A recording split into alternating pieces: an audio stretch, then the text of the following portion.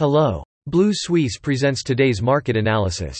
Capital Markets Overview. The Dow fell 300 points on Thursday, with the S&P 500 and Nasdaq entering negative territory as weak manufacturing data stoked recession fears while undercutting optimism that the Fed would hike rates less aggressively. The ISM manufacturing PMI fell to 49 in November, the first contraction in factory activity since the pandemic-induced hit. The bleak economic outlook has investors on edge even as the core PCI price index, the Fed's preferred measure of inflation, suggests that price pressures are slowing. Jerome Powell delivered a somewhat dovish speech on Wednesday, in which the Fed chair said that a slowdown in monetary policy tightening by the U.S. central bank might be appropriate. Meanwhile, Okta jumped nearly 20% after the software company issued an upbeat full-year outlook.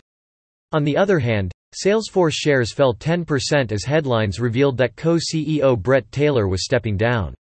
Canada TSX S&P TSX Composite rose nearly 1% to close near 20,600, its highest level in 6 months, on Thursday, led by gains in financials and commodity-linked stocks, as oil and gold surged nearly 2%. Meanwhile, investors also welcomed comments from the Federal Reserve Chair the previous day, which raised expectations for a slower pace of rate hikes. On the data front, the S&P Global Canadian Manufacturing PMI rose, indicating a smaller factory activity decline. On the corporate front, Canadian Imperial Bank of Commerce and Bank of Montreal reported fourth-quarter profit declines, but TD Bank reported a surge in profit.